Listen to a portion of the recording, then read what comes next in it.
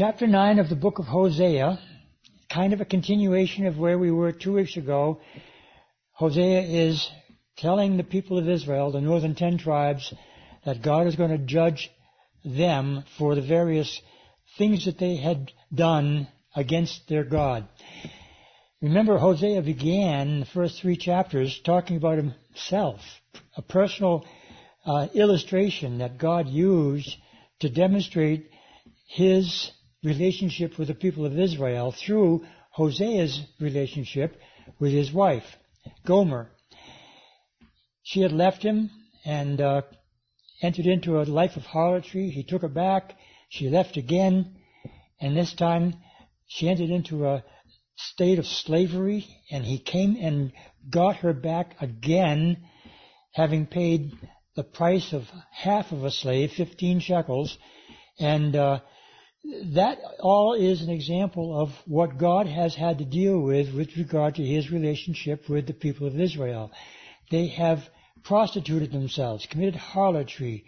As far as God is concerned, because they had been worshiping other gods, it was just the same as Gomer having gone into a relationship with another man while she was married to Hosea. So that illustration was a perfect illustration of God's desire to keep the nation of Israel to himself. And the fact that it ended in that illustration, that Hosea took her back and bought her back from slavery, indicates to me that that's precisely what God intends to do with his people, Israel. It's going to be a few times alluded to in the ensuing chapters, but here in chapters 9 and 10, it is more of the judgment that God is bringing upon the people of Israel for their sins, their idolatry, and their never wanting to turn from that back to him. They were a divided worshiper, in a sense, because they did indeed still have Jehovah as their God. Many of them did go down into the territory of Judah, in Jerusalem, where they were told to go 3 times a year for the 3 special feasts that were designated by the Lord for them to go to Jerusalem and worship him there. Some of them did not, but others did. But when they went down to Jerusalem, they also would return back to their homes and offer up sacrifices to the Baals of the Canaanites. And it was a terrible, terrible situation, a kind of a duplicity. They were divided between God and the other gods of the Gentiles. And that's one of the things that are going to be spoken against here in chapters 9 and 10. So if you've got your Bibles handy, turn to again chapter 9, and we'll begin reading from verse 1 of chapter 9 some of these things that we've just discussed. He says in verse 1, "Do not rejoice, O Israel, with joy like other peoples, for you have played the harlot against your God. You have made love for hire on every threshing floor. The threshing floor of the winepress shall not feed them, and the new wine shall fail in her." Now they were, remember, prosperous. They really did not have a whole lot of issues as far as the troubles that they were experiencing. They had a strong military. There was no threat, at least at this hour, from other nations, and they were prosperous. Their land was productive, and they were blaming God for nothing at all, not giving him credit for anything at all either. They were giving the gods of the Gentiles that they were worshiping all the credit for their prosperity.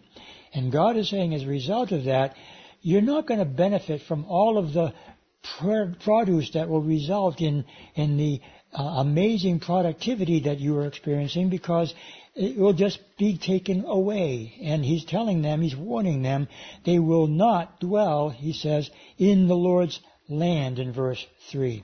I'm particularly interested in the phrase, the Lord's land, because he's talking about the northern 10 tribes, not the land of Judah, the southern territory, but it's all his land, the entire land that he gave to them.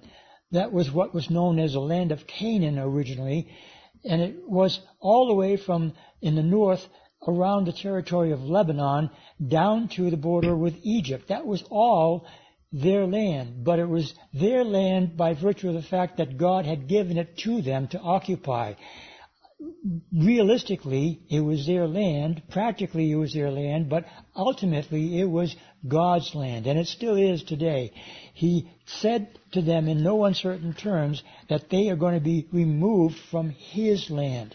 That is an indication of what God's intending as a punishment for their having committed this adulterous relationship with the gods of the Canaanites.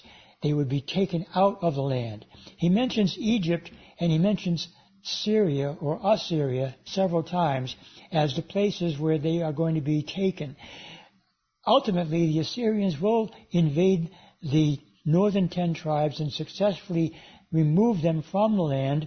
With a very few exceptions, there will be a remnant of the people left behind, but the majority of people will be taken and scattered throughout the Assyrian Empire, not just Assyria and Egypt, but other places as well. But here in Hosea, he's warning them that they are going to be taken out of the land. In the latter part of verse 3, he says, "But Ephraim shall return to Egypt and shall eat unclean things in Assyria." So he's telling them, this is what your destiny is going to be. You're going to go back to Egypt, at least several of you will be, and some of you will be going to Assyria. And when he talks about eating unclean things in Assyria, keep in mind that the Jewish people had a very, very strict dietary regiment that they needed to follow in obedience to the commands of God given by Moses. Well, when they went into the foreign lands, they couldn't eat kosher foods, and so they had to live in that situation where they were forced to eat unclean things. Well, that was part of the punishment. Well, verse 4 continues and he says, "They shall not offer wine offerings to the Lord, nor shall their sacrifices be pleasing to Him. It shall be like bread of mourners to them. All who eat it shall be defiled, for their bread shall be for their own life. It shall not come into the house of the Lord." Wine and bread were very, very important aspects of, or components of, the offering up of sacrifices in Jerusalem. But they were not able, or would not be able, to go to Jerusalem to offer those sacrifices. The bread would be for their consumption, and it would be minimal. The wine would be very limited also, because He's going to judge them, and He's going to take away all of that benefit that they had been receiving at the hands of those who had been so productive in their time of prosperity. That is going away, and He's telling them it's not long now, it's going to come. Well, verse 5 continues and says, "What will you do in the appointed day and in the day of the feast of the Lord?" You won't be able to do anything. But what will you do, he's asking? Then he says, "For indeed they are gone because of destruction. No more will they be able to worship the Lord, because all of that will be destroyed."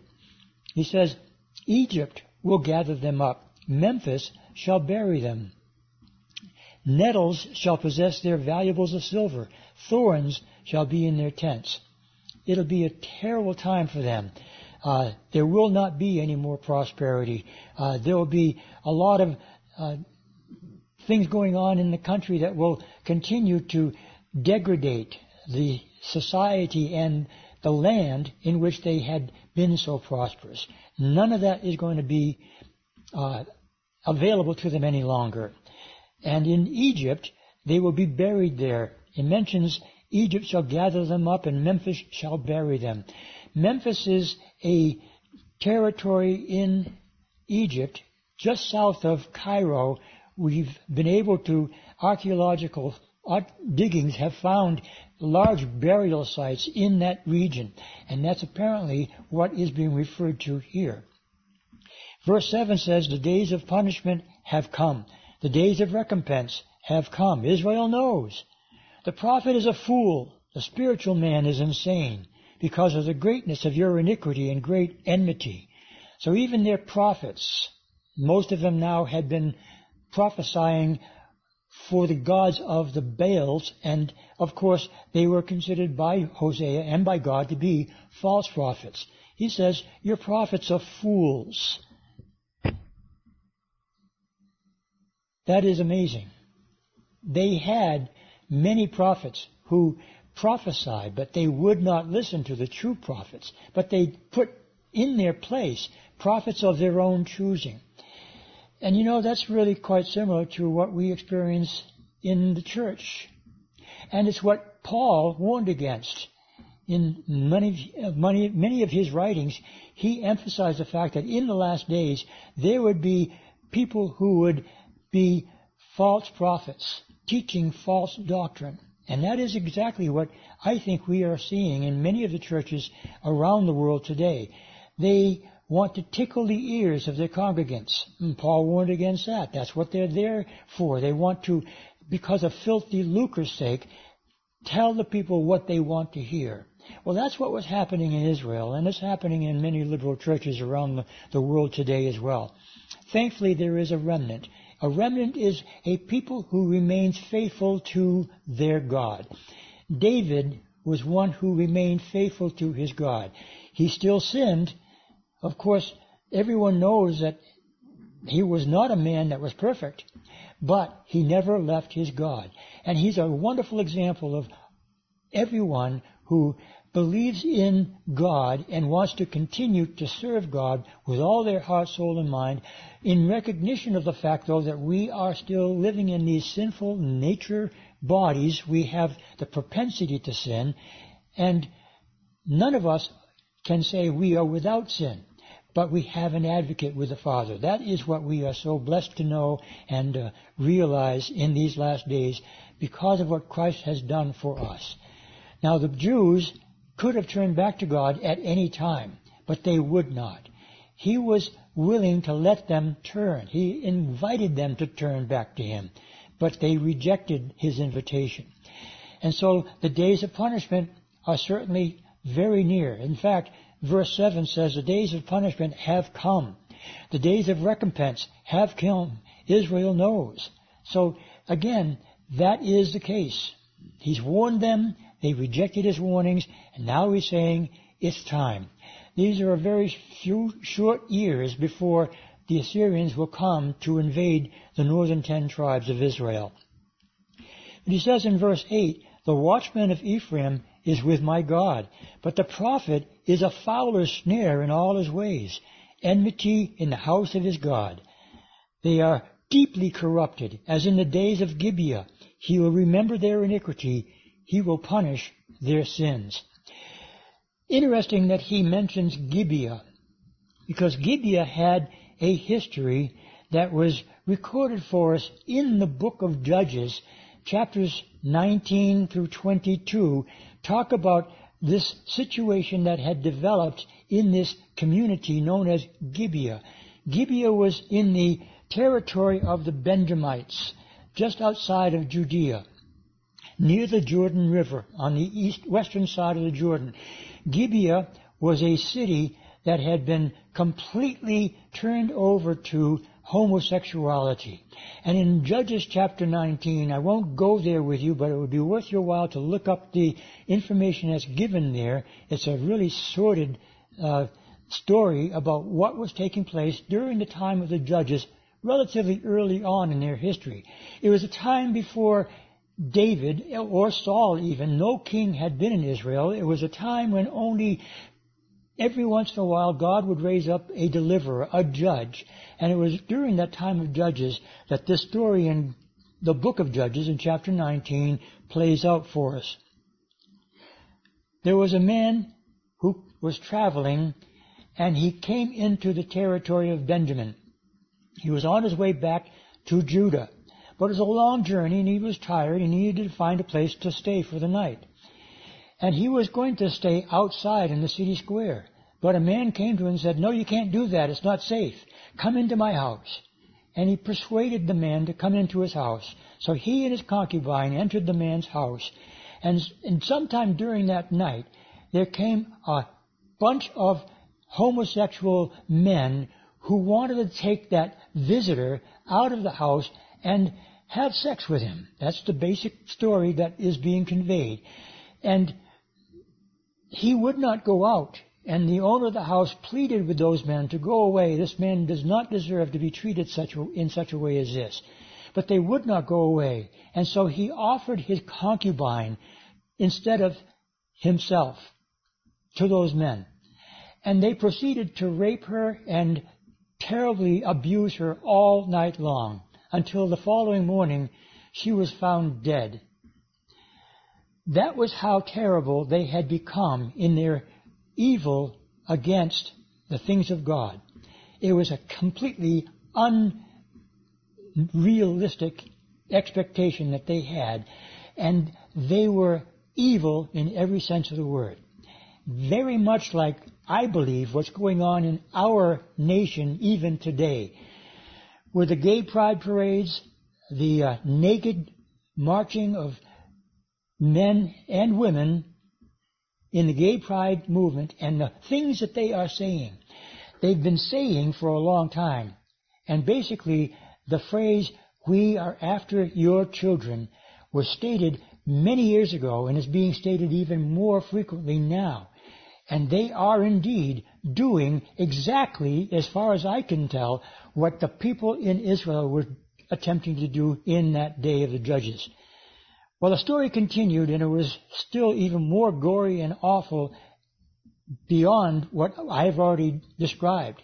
But the nation of Israel, that was, by the way, all 12 tribes at the time, because they hadn't divided into two separate kingdoms at that point, but all the nation was in outrage when they found out about this evil thing that the people in Gibeah had done. And in that city, in Benjamin, the nation of Israel came against the city of Gibeah, and with several thousand men, they were going to wipe them out in response to the evil thing that they had done. So not everybody in Israel was in agreement with their lifestyle. They were very, very small in number, except for the fact, though, that the Gibeonites got all of the people of Benjamin together, and they fought against the other tribes of Israel. And there was a terrible slaughter of many, many thousands of Israelis during that time. The Benjamites ultimately were defeated and almost lost every single male in their entire tribe. God put a stop to that. He didn't want them to completely annihilate the Benjamites, but they almost did. And again, it's a sordid story about how sinful man, because of the corruption of that sin, and want then to make everybody else participate in their sin, how evil propagates more and more evil. That's what here Hosea is speaking of with regard to the people of the northern 10 tribes. They have gotten so perverse, so evil in their ways, that God, through Hosea, is likening them to the people of Gibeah in the days of the judges.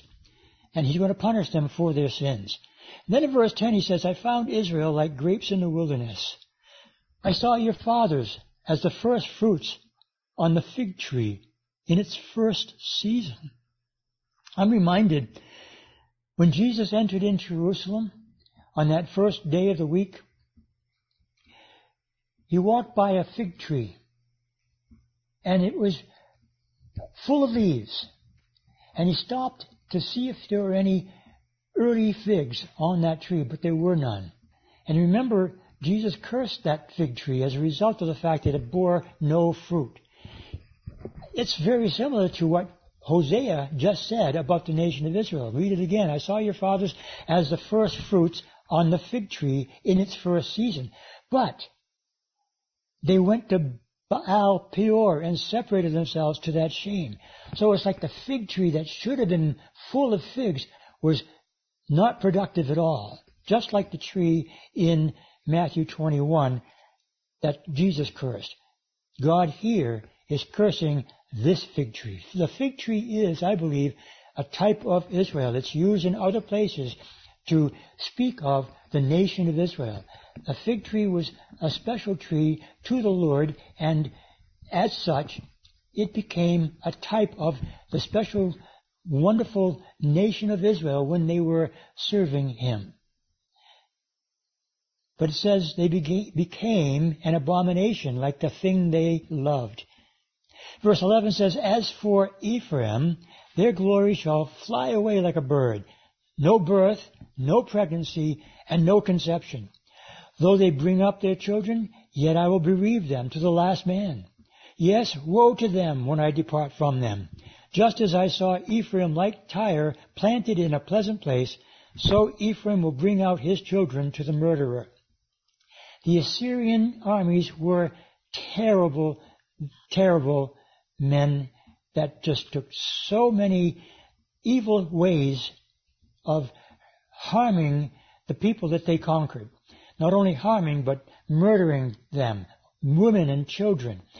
They oftentimes would take a pregnant woman and slice her stomach open and take out the baby and kill the baby before the woman before she died. They would skin people alive. They would behead. They would do all kinds of things to torment before they murdered the defeated peoples. So much so that many Israeli villages during the invasion of the Assyrians, knowing how evil they were, committed mass suicides to prevent the Assyrians from being able to do what they did on their way through their territory.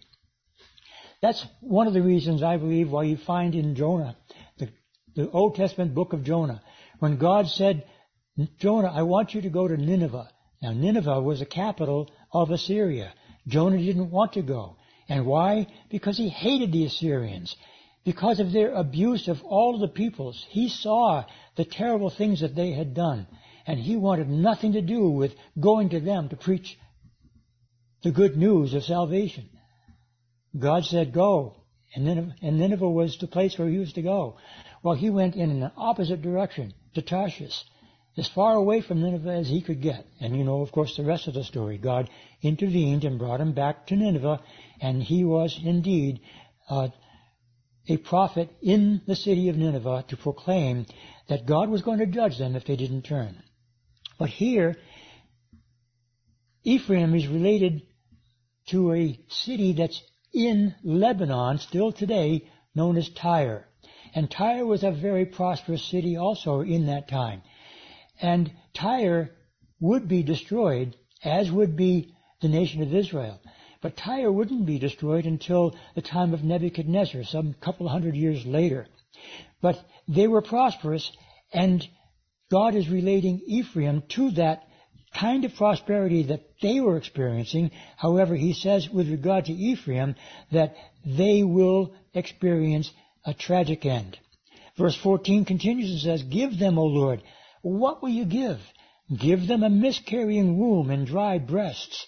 Don't let them even deliver their babies. It would be far better than if they were to be delivered and then have to suffer the consequences of an invasion from the Assyrian forces.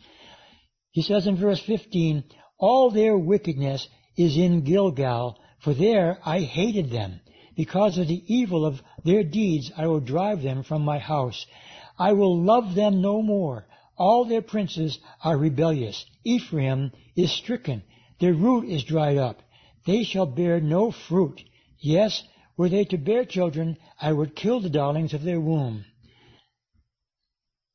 He is a very, very powerful God, the only one true God, and they rejected him. If they hadn't, he would have saved them from all of this destruction. He's warned them. And later on in chapter 10, we'll see that in spite of all of that which he had warned, they still would not turn, but yet he will invite them to turn again. Our God is a merciful God, not only a God of judgment, but he does not want to be forced into that, but he will judge. And I'm convinced that as I look through these pages in Hosea, and I see so many similarities from that which they were doing compared to what our nation is involved in. And I wonder, how soon will this kind of judgment fall upon us? That's, I think, the thing that we need to take home with us when we go through passages like this. It's not something that happened 2,000 years ago and can be forgotten. Just because it's written on pages in the Bible and it is history does not mean that it cannot be. It must be applied in our situation as well. When we look around and see the depravity in our nation, when we see the sin and we see the destruction that has been taking place and had taken place in Israel because of that same sin, is it not true that we should expect the same thing? Because we have been given much, much truth. And the more you know, the more responsibility you have. And this nation of the United States of America is without excuse. For we have been given great knowledge, but we've snuffed it out. We've covered it. We've tried to eliminate it. We've rejected it. We want to turn away from the God that we proclaimed is the God that we are under. And that is still written on our currency. I wonder how long that will be before it's removed. My God will cast them away, he says in verse 17, because they did not obey him, and they shall be wanderers among the nations. That's their destiny. The judgment is all ready to fall. Again, in verse 7, the days of punishment have come. But in verse 1 of chapter 10, we see this continuing condemnation of the nation for their sin. Verse 1 says, Israel empties his vine. He brings forth fruit for himself. According to the multitude of his fruit, he has increased the altars, according to the bounty of his land. They have embellished his sacred pillars. Their heart is divided. Now they are held guilty. He will break down their altars. He will ruin their sacred pillars. He says in verse 1 that they are likened to a vine. In chapter 9, he likened them to a fig tree. Here in chapter 10, he likens them to a vine. I'd like you to turn with me to Isaiah chapter 5, because that's another place there that speaks of this vineyard that God sees the nation of Israel as representing in his relationship with himself. Isaiah chapter 5 speaks these words. Now let me sing to my well-beloved, a song of my beloved regarding his vineyard. My well-beloved has a vineyard on a very fruitful hill. He dug it up and cleared out its stones and planted it with the choicest vine. He built a tower in its midst and also made a winepress in it. So he expected it to bring forth good grapes, but it brought forth wild grapes. And now, O inhabitants of Jerusalem, men of Judah, judge, please, between me and my vineyard. What more could have been done to my vineyard that I have not done in it? Why then, when I expected it to bring forth good grapes, did it bring forth wild grapes? And now, please, let me tell you what I will do to my vineyard. I will take away its hedge, and it shall be burned, and break down its wall, and it shall be trampled down. I will lay it waste. It shall not be pruned or dug, but there shall come up briars and thorns. I will also command the clouds that they rain no rain on it.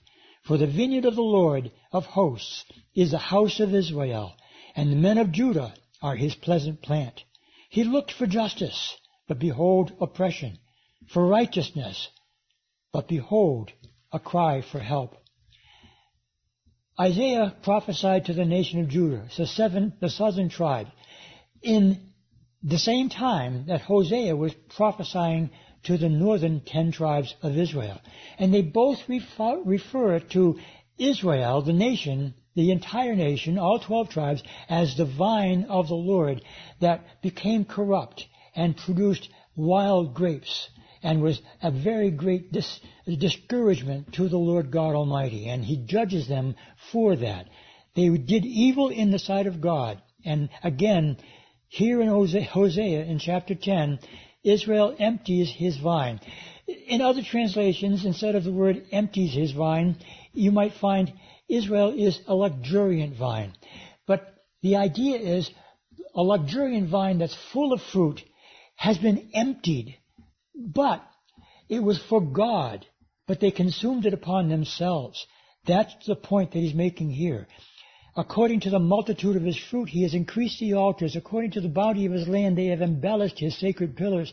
Instead of going to him, they went to these other gods.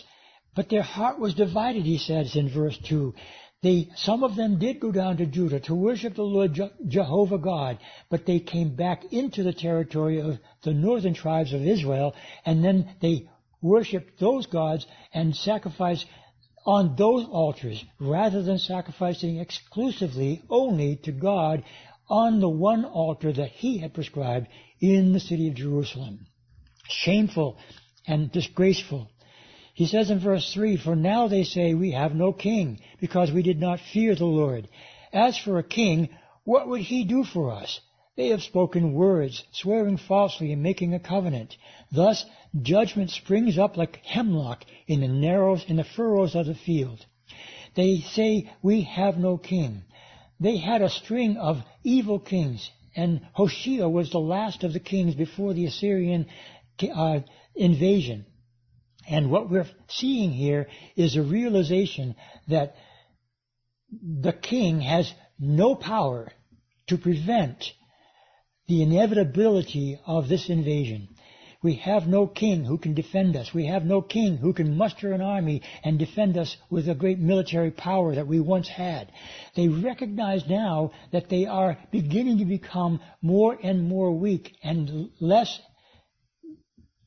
weakness, or rather less strength, means more susceptibility to invading forces from outside of the nation. They were going to be judged, and they would find it would be like hemlock in the furrows of the field. Hemlock is a rather poisonous substance, and if it's spread in the fields, then it gives no possibility of producing anything, any vegetation that could be consumed. Total destruction. Verse 5 says, "The inhabitants of Samaria fear because of the calf of Beth-aven, for its people mourn for it, and its priests shriek for it, because its glory has departed from it. The idol also shall be carried to Assyria as a present for King Jareb. Ephraim shall receive shame, and Israel shall be ashamed of his own counsel. The calf that they had constructed in Bethel, it will be taken away by the king of Assyria, and brought back to Assyria. They will not be able to worship their idol there, or the one in Dan, ever again. It will be destroyed."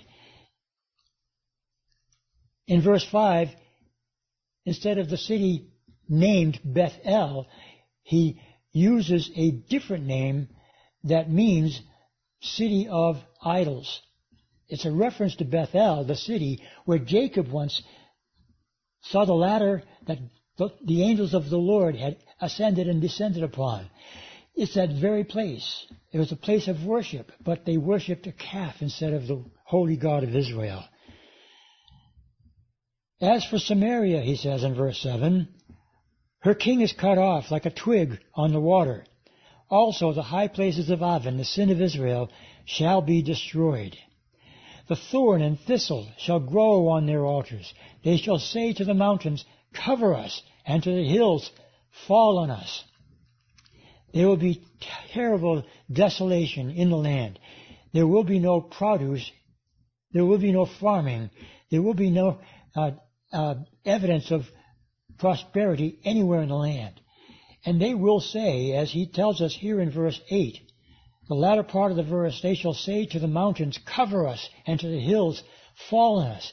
They will be seeking to be delivered from the terrible things that are going to take place as the Assyrian army comes into the territory and continues to destroy and kill and maim.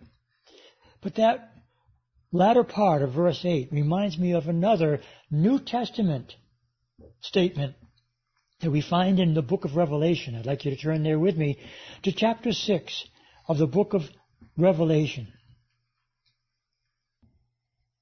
In chapter 6, there are several seals that are being opened, and with the opening of every seal comes a certain amount of devastation upon the earth. And when the sixth seal is open, there is a great cosmic disturbance that takes place. Perhaps an asteroid or something else that comes from the sky that causes the greatest trouble of all in every one of those 7 or 6 seals. The 7th seal is yet to be revealed, but this 6th seal happens during the first half of the tribulation period. The first 3.5 years of the tribulation are given to us in this 6th chapter. And if you read through the entire chapter, you'll find that it will not be a time of peace as they thought it would be. It turns into very quickly a time of destruction, and terrible, terrible things will be taking place, and many people will be dying. Some 1/3 of the population, or 1/4 of the population will be killed in the first 3.5 years. But here in the last portion of chapter 6, beginning with verse 12, the 6th seal is open. And he says, I looked when he opened the 6th seal, and behold, there was a great earthquake, and the sun became black as sackcloth of hair, and the moon became like blood, and the stars of heaven fell to the earth as a fig tree drops its late figs when it is shaken by a mighty wind. Then the sky receded as a scroll when it is rolled up, and every mountain and island was moved out of its place. And the kings of the earth, the great men, the rich men, the commanders, the mighty men, every slave and every free man, hid themselves in the caves and in the rocks of the mountains, and said to the mountains and rocks, Fall on us, and hide us from the face of him who sits on the throne, and from the wrath of the Lamb. For the great day of his wrath is come, and who is able to stand? They're calling on the rocks to fall on them, just as it is described here in Hosea in chapter 10. They shall say to the mountains, Cover us, and to the hills, Fall on us. The similarity of those two passages is very, very significant, I believe. God's judgment is going to fall, and it'll be so severe that when it does happen, people who are on the earth at the time will take note of it. And again, notice in chapter 6 the reading of the various peoples that are involved. You do not see the church in that passage because the church isn't there. During the tribulation period, the first 3.5 years, the church is not there. In the second 3.5 years, the church is not there because we will have been raptured. That judgment will fall on an unbelieving, Christ-rejecting world. And all the peoples, slaves and free, rich and poor, officers and soldiers, whatever their status in life, they all will be experiencing the wrath of God, but not us. Israel will experience the wrath of God, but not Judah. Not yet. Judah will still continue for another couple of 100 years almost, or about 120 years actually, and they will be judged eventually for much of the same reason as the nation of Israel.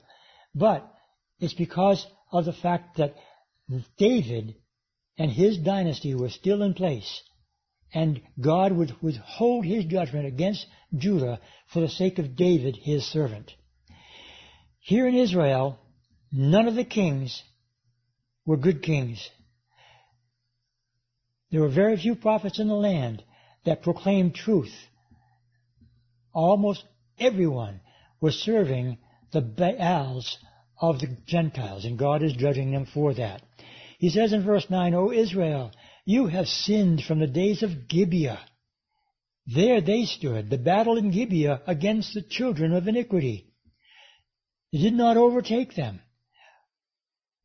Talking about that battle that I mentioned earlier that happened and recorded in the book of Judges, where so many men died when the Israelites came against the Gibeonites. And the Gibeonites did slaughter a large number of the Israelites, but ultimately the Benjamites lost the battle, lost the war, and almost all of them, every man, almost were wiped out. He says in verse 10, and this is key, when it is my desire, I will chasten them. When it is desire, he will chasten. Do you realize that God chastens those he loves? Always has been the case. He chastens us when we sin because he loves us. And it's like any father would do. As a father to his children, a father would chasten his children because he loves his children and wants them to be doing right things. And that's what God is talking about here. When it is my desire, I will chasten them. Peoples shall be gathered against them. when I bind them for their 2 transgressions. Ephraim is a trained heifer that loves to thresh grain. But I harnessed them. I harnessed her fair neck. I will make Ephraim pull a plow, and Judah shall plow, and Jacob shall break his clods. Farming terms. But what he's saying is, Ephraim is like a trained heifer. A heifer would be a female, a cow, that would not have been used for calving to bring forth more cows. It was probably a young cow before it was used in that way. But while it was strong enough and young enough, they used it to turn the millstone around the grill stone, so that the stone, so they could crush the wheat. And it's interesting that he's saying a trained heifer that loves to thresh grain is what Ephraim was. The reason why a trained heifer would love to thresh grain is because they allowed the heifer to eat the grain as it was threshing in that job that it was given. It was always continually being fed. And so it was a rather enjoyable experience for a heifer at that particular time of its life. But here he's saying, I'm going to take you from that, and you're going to be put in forced labor. You'll be put on a plow. It won't be so comfortable. It won't be so easy a lifestyle. It will be very difficult for you. And you'll break up the clods, or the fallow ground. You know, the fallow ground was ground that had not yet been plowed for harvest or for a planting of seed. It was very hardened soil. And so the plow had to be applied, and it was very hard work. It was laborious to break up that fallow ground. And that's what he's talking about here in verse 12. And he says, verse 13, you have plowed wickedness. You have reaped iniquity. You have eaten the fruit of lies, because you trusted in your own way. In the book of Judges, you'll find that phrase used extensively. They did what was right in their own eyes. And just exactly what they did then is what they are now doing here in Hosea's time. In the multitude of your mighty men, you did everything in your own way. Therefore, verse 14 says, tumult shall arise among your people, and all your fortresses shall be plundered, as Shalman plundered Beth Arbel in the day of battle. A mother dashed in pieces upon her children. Thus it shall be done to you, O Bethel, because of your great wickedness. At dawn the king of Israel shall be cut off utterly. Judgment is coming. God will chasten them. He will punish them for their sins. He mentions 2 transgressions in verse 10. The one transgression was obvious. They were doing things that were against the Lord by worshiping false gods. The second error was that they did not give God the glory for their prosperity. God is judging them for both of those. And again, I read these passages, I look to our own situation, and I see so many similarities. And I have to wonder, friends, how long will it be before God judges us? How long will He wait? He is a merciful God. And His mercies have been still, I believe, on this nation. But I see clouds coming. I see storms brewing. I see danger ahead. I see conflagration. I see destruction. And it can come in many different ways. God has lots of options. Whether it's by implosion, that's a real possibility. We can do it to ourselves, in other words. Our economy can crash. Our civil unrest can go unchecked and cause mayhem. Or we can be attacked. God has many options. But I believe He's going to use, at His time, at the appointed time, whatever it takes to waken people up. He still will give opportunity for repenting. And I believe that's where we come in. We're here to be light, to be a refuge for those who might come to the Lord when things get really, really hard. I pray that we'll be ready to be used by God for that end. May it be so, in Jesus' name. Amen.